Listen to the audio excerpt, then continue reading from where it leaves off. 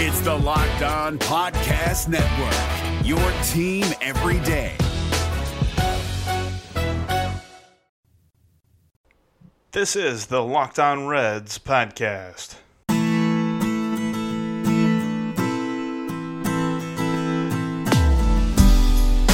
I'm your host, your cheap seat crony, your bench jockey with a beer. My name is Jeff Carr, bringing you the Reds every day.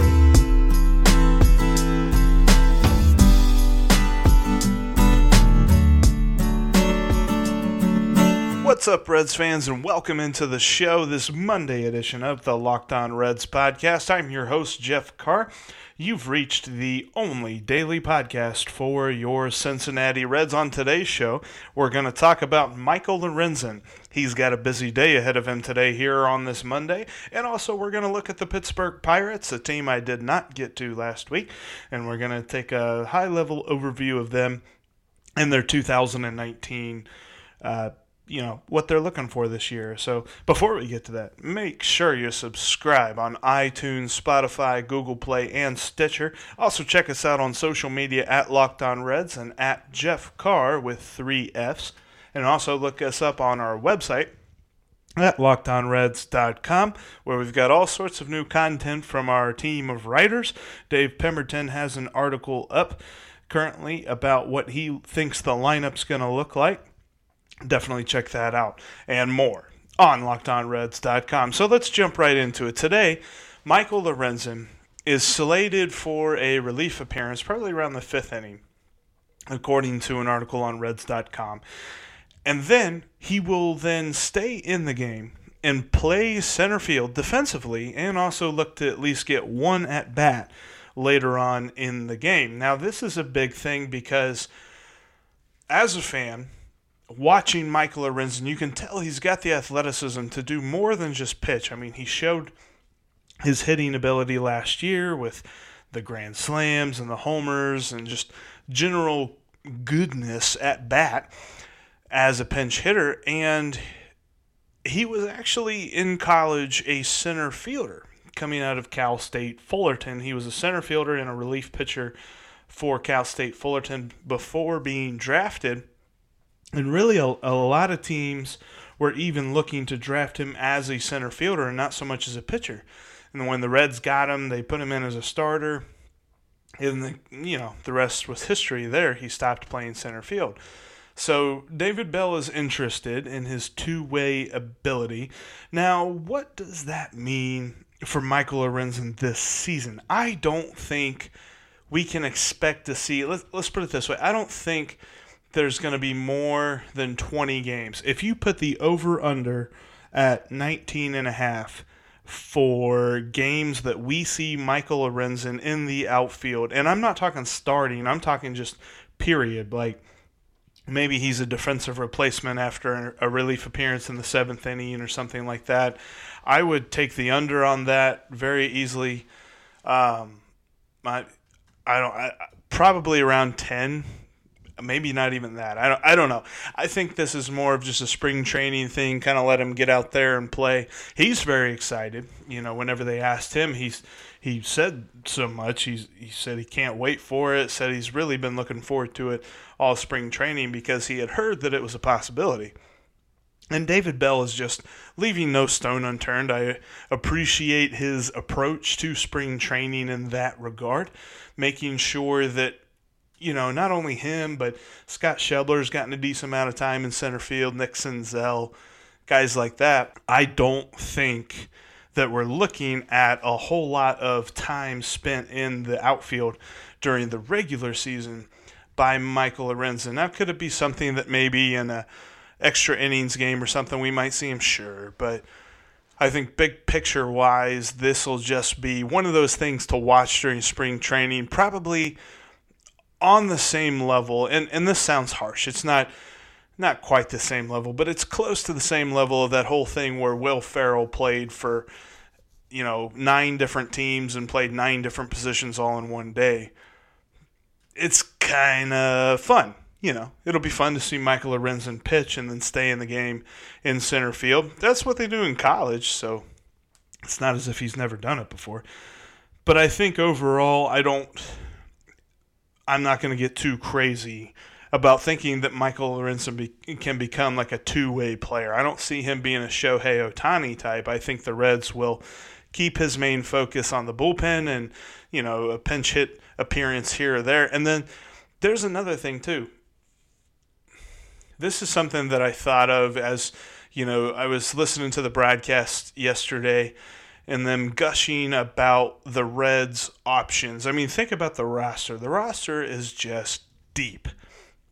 There are guys on this team that showed that they were pretty decent backups, like Alex Blandino, who, even if they were healthy, in Blandino's case, he's not healthy. He's going to start the year on the DL, I think. But even if they were healthy, he's probably looking at starting the year in AAA because the bench is pretty set with the guys that we have. And because of that, I think where a fan might say they want to see Michael Lorenzen a lot more as a pinch hitter after what he did last season, I think we might see him less. Just get ready right now because think of the guys that they got coming off that bench. First dude off the bench pinch hitting, supposing he's not starting out in the field, is going to be Matt Kemp. And then you've got Scott Schebler, and then you've got Derek Dietrich. All of those guys have the ability off of the bench to hit around 280, 290, and with, some pop, and they've got the ability to drive in runs when you need them to. I think last year it was a case of they weren't as deep as they are this season, and that's why Michael Lorenzen got the chances that he did. Now, I'm not saying that they're going to forget about him entirely and not have him pinch hit at all, but I don't see him being the first, second, or even third guy off of the bench if he hasn't already pitched in the game. Now, it does give them flexibility, as always, that if they bring him in on relief in the 7th or 8th or whatever they bring him in as, he can stay in and hit for himself if they need to, rest their bench or they've already gotten into a couple of guys or something like that, which that is a huge asset to a manager that he can have that in his back pocket. But I don't see Michael Lorenzen's impact being as big as everyone's thinking it's going to be. I think he's going to make the most of the chances that he gets at bat this season, but I'm not seeing, 120 at bats or whatever for Michael Lorenzen in 2019. Just give me, check out the spring training game today with him doing the two-way thing, but don't go crazy thinking that that's going to be something he does a lot in 2019. Just wanted to pump the brakes for you there, but not to be a Debbie Downer on that. I still think it's going to be cool. I'm definitely going to be checking it out. You should too. We're going to take a quick break here on the show for an ad or two, and then we'll come back and we'll talk about the Pittsburgh Pirates in 2019. You're listening to the Locked On Reds podcast. We're back here on the Monday edition of the Locked On Reds podcast. Just a reminder that you can activate the Locked On Reds podcast via your smart device in your car. Just, say, hey, smart device, insert name here, play podcast Locked On Reds, and it'll pull it right up, and you don't even have to do any work there. See? Technology. So, let's take a look at the 2019 Pittsburgh Pirates. Last season, they finished 4th in the division, a pretty decent year. They weren't in playoff contention there at the end. They kind of, jutted about throughout the season, looking at possibly making some noise, but in the end, obviously they didn't make there. They're finishing in 4th. But when it comes to this season, they didn't make a ton of moves because I feel like their front office likes the young nucleus that they have. They're at the deadline last season, if you remember, they made that big trade with Tampa Bay to bring in Chris Archer. So he will be their staff ace this season. He'll be a big barometer, a big determining factor in how the Pirates season goes.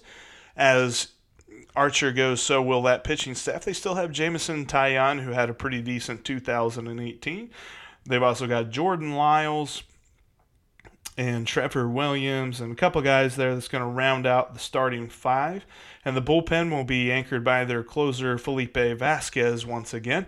assuming that, he comes out of spring training healthy and all that good stuff. So they've got a very solid pitching staff. It's nothing that you're going to really mark on the schedule and say, boy, the bats are really going to have to step up. But it's also not someone you can take for granted, which I feel like is how you can describe the Pittsburgh Pirates. As a team, you're not going to, it's not like you're going into a game with the Pirates and you're thinking of it as a dog fight. But I think that's what the season series of the Reds is going to be with the Pirates. I think you can almost see both teams splitting the season series as, maybe a home and all this other stuff where one team dominates in their own park and then vice versa. Yeah, because you look at the lineup, they've got a very solid lineup from top to bottom. They've got the young Josh Bell as he continues to figure it out. They're a great power hitter. He's going to have to improve with the contact, but I really enjoyed getting to watch him play for the Pirates last season. And, of course, they still have the outfield that's anchored by Starling Marte and Gregory Polanco. Those guys, especially Polanco, had a pretty decent 2018, and we'll see how they continue that with this season. I think overall, the Pirates, they fit into the NL Central in 2019 just like every other team. I feel like there's a couple that you can just about peg at the top, and really the Pirates are a team that you can peg down at the bottom, but that's not saying that they're going to be bad. I could almost see a scenario where the NL Central, the difference between first and last is like 8 or 9 games. And that's going to be a phenomenal season. It's just going to be interesting to watch this year, and especially with the Pirates, just to see how they go. Obviously, right out of the gate, Reds fans are going to get to watch them as they are in town for the very first series of the season, and they are the opening day opponent. I definitely think that while we will still continue to speculate as to who the Reds starter will be on March 28th, assuming health, it's going to be Chris Archer for the Pittsburgh Pirates. You can mark that down right now. He's their probable starter for opening day. I'd be completely shocked, like I said, given health, if it's someone else. He's definitely their staff ace moving forward for the foreseeable future. So I'll be interested to see. I think they are the measuring stick for the Reds. While we like to be optimistic for this 2019 season, I'm not saying this is a playoff or bust season. This is definitely a year where we want to see the Reds take a big step. But in realistic terms, I think we as fans need to set our expectation for the Reds, and our barometer for the Reds is how they compare to the Pirates. And I think it's favorable, at least on paper. I think the Reds have a better team than the Pirates, but I think it's going to be a very close race between both teams in 2019. And now a few news and notes to wrap us up here on this Monday. To catch you up on the weekend, it was an exciting weekend for some injury news as both Sonny Gray and David Hernandez made their spring training debuts out in Goodyear, Arizona. Sonny Gray had a nice 2-inning outing in which he struck out 3, and David Hernandez pitched a scoreless inning on Sunday, striking out a few. I also got the chance, I was watching the game a little bit on Sunday. It was nice to see Tanner Roark had a nice start against the D-backs as, he struck out Arizona, struck out the side in the first inning. And I thought he looked real solid. He looks like he's getting ready for the season. I've got a lot of high expectations for him. And then just a nice little thing to wrap us up. I saw that they have announced opening day ceremonies for the 28th. They're going to have Eric Davis throw out the first pitch, and catching the first pitch will be Johnny Bench, who also gets the honor of riding on the float with Rob Manfred in the opening day parade, as Rob Manfred, as you probably know by now, is the Grand Marshal for the parade.